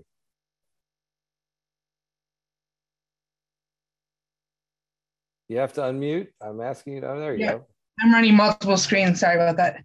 I'm Kimberly, compulsive overeater from Minnesota, and I have been in program since 2011, so this isn't new for me, but I am newly abstinent as of 30 days ago because my program got too sloppy. And my normal lunch is a cup of rice, 4 ounces of meat. It could be pork, beef, or chicken. I do chicken thighs, not chicken breasts. I feel chicken breast is a penalty, is punishing myself. Too many years on diets. Then vegetables, and I do Asian sauces. Sugar is not sugar for me per se. I avoid all desserts and stuff like that, but I still have sugary sauces sometimes. Okay, and you may find as you go on that sugary sauces aren't working for you, or you may find they're fine. And that's, as I said before, the road narrows. But you did remind me of one thing, Kimberly, that I'd like to throw in, which is, let's talk about the scale for a minute. Not the food scale, but the weight scale, the bathroom scale, or the scale of the doctor's office. A lot of people get married to getting on that scale every day and looking at it and having that be a referendum on whether they're a good person or a bad person. And I would like to suggest that that's probably not a great idea. One of the things that we do in the sober eating group that Adam was speaking about, the men's group that Adam was speaking about earlier, was we weigh once a month. I weigh on the first of the month. And when I get that weight, that number is data. That number is not a referendum on if I am a good person or a bad person. That is a referendum of, am I eating too much, or am I eating enough, or am I eating enough to lose weight? or less a less amount of food to lose weight, and that's it. If I gain weight or don't lose weight, I talk to my sponsor and we make adjustments to the food plan. I do not do it by myself.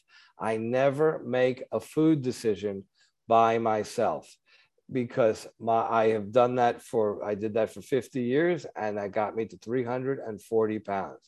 I don't want to be 340 pounds anymore, so I don't make those decisions on my own. And so that is very important to mention, is that the scale is data. It is not about whether you're a good person or a bad person. And if you feel you need to make a change, please, please, please do it with somebody else. Francis, I see you're there. Why don't you talk to us about a lunch? Tell us what you're having for lunch, Francis. Oh, I got to ask you to unmute. Sorry, buddy. Now you go. What I have for lunch almost every day is salad, 6 ounces of chicken or chicken sausage or beef or steak, whatever's left over from dinner the night before. If I don't have that, then I'll have, I can do a sandwich on a pita, but I don't do it often. So I'll go to if I don't make my lunch in advance, I'll go to the deli counter and I'll say I want 4 ounces of turkey, no cheese. I'll tell them exactly how I want it and I put it on a wrap. I can eat that kind of wrap without any problems. I can't eat bread and butter, but I can eat bread on a sandwich. So bread would be the food delivery system for butter for me. But I can have a sandwich with bread without any problem and not want to eat more of it. So that's my secondary lunch. But my primary lunch is always going to be a salad. I always bring my lunch from home. I bring it to work every single day. I brought my lunch from home for 20 years. Do you weigh or rather measure this amount of dressing you put on? I don't often, and I learned that from you because I'm not sitting at the refrigerator chugging down dressing. But I put a little bit on. I use a light Caesar, and I just put a little bit on to cover the top. If I feel like I need to measure something, if it's a dressing that I'm not used to using, I'll measure it out. But for the most part, I do not measure my dressing, and I don't kill it either. I just want to wet it down a little bit to give it some kind of taste. I measure my protein. I don't measure my salad. Okay. And by the way, Francis, I knew was a little bit of a ringer because Francis works with the sober eating group, and he and I chat all the time. So I'm sorry to put a ringer in there, but you see how Francis was very specific about his food, specific weights, specific measures, etc. So great, thank you very much. So now you've got your lunch written down, right? How much protein, what else you might have. And if you're going to be doing salads and you're going to be doing dressings, I truthfully encourage people to measure their dressing, at least to start, to give you an idea of how much dressing you're eating, because a couple tablespoons, great. But if you're eating half a cup of dressing, that probably isn't going to serve you in terms of creating a weight losing abstinence. And so you might want to take a look at that. But again, doing it in conjunction with somebody else. One other thing I did notice, by the way, is the chat is now open. So I would encourage everyone to post their phone number in the chat so that we can communicate together. And I will post mine as well. But again, it's 310-210-6475 for those of us who have a pen and paper in hand. Okay, so we've got breakfast, we've got lunch. Now we're looking at dinner. Now, sometimes people have more protein for dinner. Sometimes people have less protein for dinner. It also depends on you and your constitution and everything else that's going on. But let's talk about dinners. Where's I think Judy left. I was just about to call on Judy, but she seems to have gone. Let's see. Kelly W., do you want to share with us what a sober dinner would look like for you?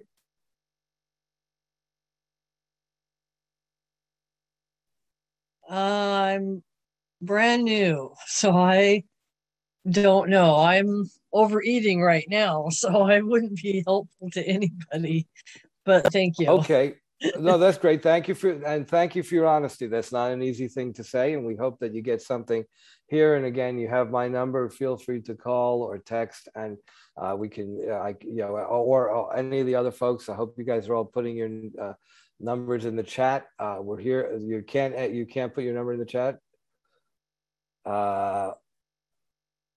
Okay. Oops, sorry. You can only chat to me. All right. So here's what you should do. Give me your phone number and your email address. And then later in the week, I can't promise to do it today, but later in the week, I will pull it all down and I will try and get everyone's phone number to everyone via email.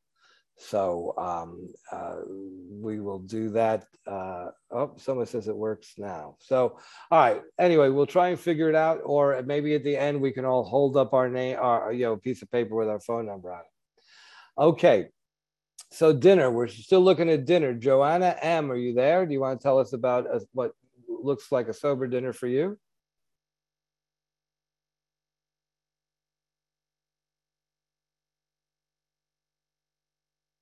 Okay, apparently the chat is working, by the way, now, so I think everyone can see it.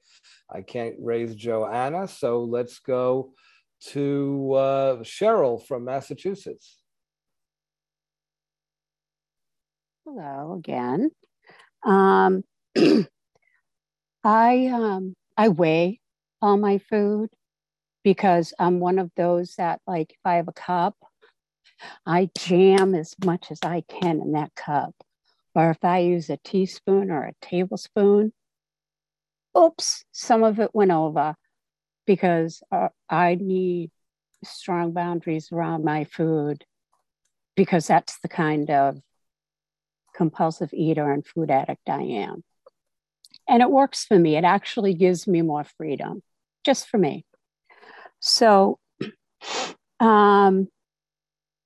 this is actually my dinner for tonight. I'm going to have 10 ounces of cooked zucchini on the grill, 2 Boca burgers, 4 ounces of raw tomatoes, 6 milligrams of mayonnaise. I think that's the weight. I have to double check.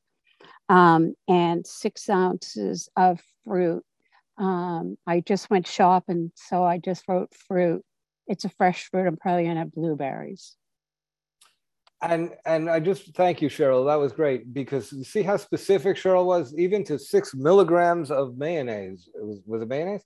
6 mil. I've never heard anyone get down to the milligrams before. So congratulations. That is exactly what we're trying to aim at, is to get as specific as possible. I know for some people that is going to be this, oh, how am I ever going to do this? It's like being in food jail. But I have found it to be the exact opposite. Cheryl, please. Let me just say too that I've been in and out of program, more in than out, since the mid 1980s. So right there, right. That tells you about how old I am. Wow. So I've gone from being completely wishy-washy to strict as hell. I'm now a vegetarian. I wasn't before. So we all change and evolve. I had a bad slippery slope not long ago, eating protein bars for meals and fruit instead of regular food. So, my abstinence is no flour, no sugar. That's what my abstinence is, period. And then weighing and measuring is an option that my sponsor and I, feel that's important to me. And again, it gives me freedom. I don't have to think about it anymore. So that, and Cheryl, it's like you just fell off of the sober eating table right there, because that's exactly the kind of language that we use. That's exactly the kind of thinking that we use, because the less I have to think about food, the more freedom I have, both around food and around life. Yeah. Okay, so Lori O, why don't you give thank you very much, Cheryl. That was great. Lori O, why don't you give us some dinner choices that you might be thinking of in terms of the sober choices. Okay, well, I'm new to, like I said, to OA. Been trying to work a food plan on my own. So I guess most of my dinners are higher in protein than the rest of my meals. I don't know why. I think just because I'm cooking meat usually. So I don't love meat. So I would guess most of my meat is about 6 ounces. And then always a vegetable of some sort, just whether it's grilled or fresh. I like the crunchy radishes right now are really good to me. So, and then I prefer brown rice. So I'll do that with maybe some coconut aminos on it just to add some flavor. But if I can interrupt, Lori, just for 1 second. And again, no criticism here, just trying to sort of guide us into what we consider to be a sober practice. When you say you're going to have some brown rice, do you have you come up with a measurement, some specificity around that brown rice? Is it 4 ounces? Is it 6 ounces? Is it 3 pounds? If I'm looking at it, I guess it would be about a half a cup. I don't, like I said, I haven't been into measuring, so that's a good thing for me to learn today. Okay, and the other thing I would encourage you to do is find, if you're not working with a food sponsor or a sponsor, find someone and talk to them about it. Someone who is abstinent and working the program, who you can discuss this with, because left to my own devices, I'm going to eat more than not. That's just, the nature of my addiction. And so, if you talk to somebody, think of it this way: you're the lawyer and the other person is the judge. You make your case and the other person has a say in whether or not that makes sense to them, because it makes sense to me to eat a quart of ice cream. It doesn't make sense to many other people when you're 340 pounds to eat a quart of ice cream. Okay, so just encourage you to talk to other people. I see that Jane has her hand up. So I will ask you to unmute, and I don't know if you want to share about dinner or if you had a question, but you're up. Sure, thank you. I'm not sure how to lower my hand. Oh, there we go. So I can do that. Don't worry about it. Okay, thank you. They keep changing the commands on Zoom. Hi, everyone. My name is Jane. I'm a compulsive eater, bulimic in recovery. And yeah, I would love to share about what's been working for me now for a couple of years, save 3 slip meals that I've had in 2 years. I weigh and measure my food.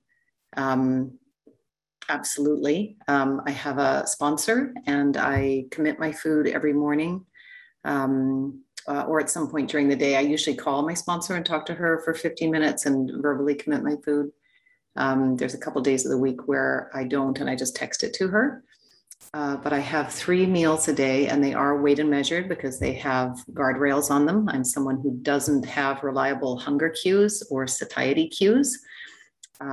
If I am, and I also can't tell if I'm emotionally eating or not because I go into these dissociative trances around food. So what I had for dinner tonight was exactly 6 ounces weight on a digital scale of smoked salmon, bacon, tuna fish, and half an avocado, and a tablespoon of olive oil.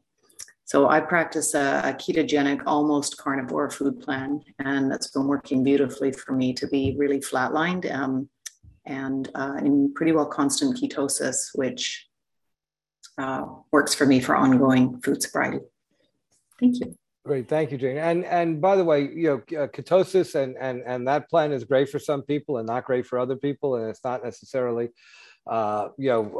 the perfect plan for everyone, but it works for Jane. And if it sounds like it might work for you, Jane, if you could put your name and number in the chat, people can reach out to you and talk to you, because obviously Jane is working a sober eating plan, maybe by a different name, and guardrails was something that Jane said is something that we are very big on. We want to create guardrails. All right, so we've got some ideas for dinner, and again, specifics around dinner. And I'm not sure how to say your name. Ximena, is that correct? Is that how you say it? Ximena. Oh, sorry, Ximena. I was close. Anyway, Ximena, did you want to add something here? I'm a newcomer, and I find this program very interesting. what my thought is. I guess I just wanted to share a little bit about what I hear is that it's more of a freedom to know what you're gonna eat and when you're gonna have, and even to wait all the stuff. And I've been struggling with just like trying to be a healthy person. And I would love to be able to do that, but not in an obsessive way, like all of that, the healthy eating and weighing and knowing what I'm gonna eat. I never know what I'm gonna eat. And it's stressful. And what was I gonna say? I have so much to say. I just want to stop obsessing about body, the way I look, and just like when I see people running, for example, I'm like, damn, these are healthy people right here running, and I'm not, and I'm 40 and I have no energy to run, to do any exercise, and I'm obsessing about having a flat stomach. I don't know what to eat, and also I'm on medication, on anxiety medication, and the doctor tells me this medication is gonna make you hungry, and I'm like, yeah, go for it. Because anyway, I don't know, maybe I'm a different program, because I'm like, I want to try to gain weight, but healthy weight, and I don't know how to do that, and it's obsessive. What I found is that there's somebody with we all think we're alone and unique, and there's somebody with your stripe of the disease in the program. You just have to go to meetings and pitch and find them. But you're in the right place. And so congratulations for that. And I want to introduce myself just quickly. I know we're closing soon. And the idea here, hi, I'm Adam, compulsive eater. And I've been visiting, I couldn't get into your group, and I've been visiting the various ones. But remember that all of this is based on at least if you're like me, the real problem starts in my head. I have a thought disturbance, right? I have a thought disturbance around food, and I want to create enough room and vagueness so I can find permission to eat and obsess on something. And for me, the treatment starts with my head, right? It starts with my head, and I love vague and I hate specific. And what we're asking here, or we're sharing here, is an experience of getting specific and starting the process of freedom from my own head, right? Because I'm going to obsess on anything, right? So how do I create my addiction starts in my head and wants to create an opportunity to obsess on food, and all roads lead to food, either if I'm obsessing on body or if I'm obsessing on what I could do and what I can get away with and negotiating. I'm looking for room to eat, right? It's all about, for me, getting back to the food. So whatever we're saying here, right? It's about how do you find freedom? And if you can find freedom elsewhere, great. We're not the only game in town. I hope you had a good workshop. Thanks, Adam. And by the way, Adam brought up a point. Every time I negotiate with food, I lose. Even if I win, I lose, because it's in my head. It's all I think about. It makes every time I negotiate, it makes the issue around food blow up. But real quickly before we end, because we've only got about 2 minutes before the breakout room closes, I did want to talk about snacks. Now, as I said to you earlier, I have 2 snacks. They're fruit. It's a piece of fruit. A piece of fruit is not a watermelon or a pineapple. It is a piece of fruit, or it's up to 6 ounces of cut fruit. So it's important to have snacks. In my abstinence, I've had 2 ounces of beef jerky as an acceptable snack, 2 ounces of nuts, which I've had to give up, but that worked for me for a while, and the fruit. So I think it's important for everyone to understand that we do have snacks in many of our food plans, and those snacks, are typically fruit-based or protein-based, as opposed to carb-based. Snacks are not a bag of potato chips typically, but again, it's something that you would work out with your sober eating sponsor or your regular sponsor, or at least another sober eater. So real quickly, Francis, tell us about your snacks real quickly. I typically have 1 ounce, either 1 ounce of nuts that I measure on a scale, or I have 1 piece of fruit, such as an apple, or another snack I have is 1 5-ounce yogurt from Trader Joe's, plain Greek yogurt. Those are typically the 3 snacks that I eat.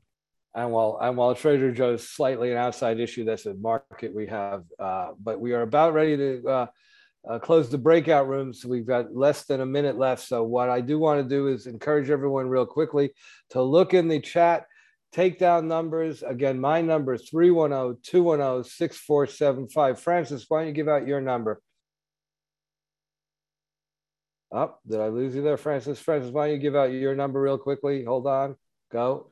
201-803-6953. East Coast. And you see Ethan D there. He's got his number in his nameplate. These both Francis and Ethan are working a sober eating plan and good resources for you. But please take names, take numbers.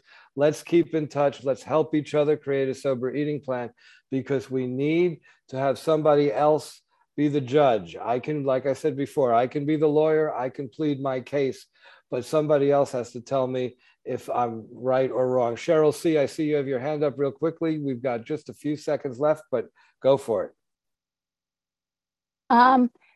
You can you can copy and then print the chat if you're on a computer. So then you'll get everybody's information. If you go down to the bottom of the chat, there's 3 little dots. You hit those dots and then it'll say save chat. And you hit save chat, and then it says show in folder. You hit show in folder, and then it goes in under the notes part of your computer, and then you can print. Okay. So you can get everybody's information. And Cheryl, you told that to all 300 people who are still in the workshop, because the breakout rooms have ended.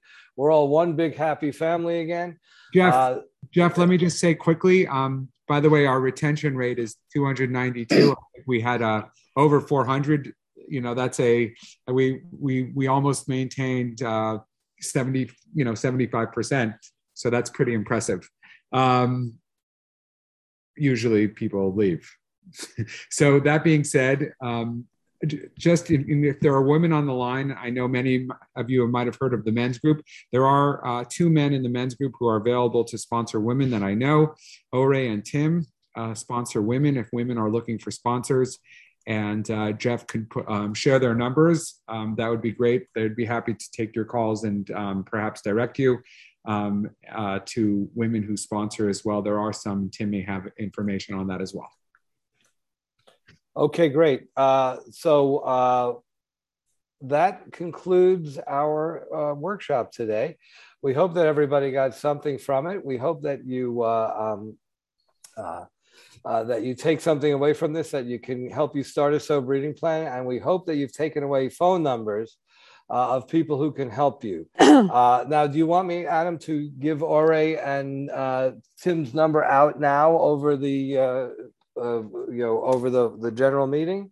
Ore and Tim, speak up. Yeah, that's fine. Tim is cool. Ore? Yeah, I'm cool with it, bro. All right. Okay, so that means I've got to go into my phone and look up their numbers, but hold on one second. Jeff? So, yes. I will stay on a few minutes so people can collect numbers out of the chat. Okay, great. Tim's number is 323. Everyone hopefully has a pen and paper handy. 323-369-8048. And Ore's number is 310-384-8581. My number is 310-210-6475. But warning you, I am on vacation, so I probably won't get back to you till the middle of the week. But we can all, any of us are willing to help you or willing to connect you with people who can help you. We do appreciate your spending the last 2 hours with us. We do hope you've got something from it. Adam, Tim, or Ore, is there anything else that, or even Bob S., is there anything you guys want to add before we say goodbye? Yeah, I'd just like to say that if anyone had trouble we've put the Sober Eating Principles document in the chat as well, both as a file and a link. But if anyone had trouble getting the worksheet or the Sober Eating Principles document and would like it, they can email web@oasfvalley.org. I'm putting that in the chat right now. So again, if you send an email to web@oasfvalley.org asking for either of the documents, I can email that back to you in the near future. Thank you. Okay. And with that, we wish you all a wonderful Sunday, an abstinent and sober eating Sunday. And we hope that we've helped, and we hope we can continue to help as we move on. But thank you guys very much for being here. We appreciate it, and we wish you great success in working a sober eating plan.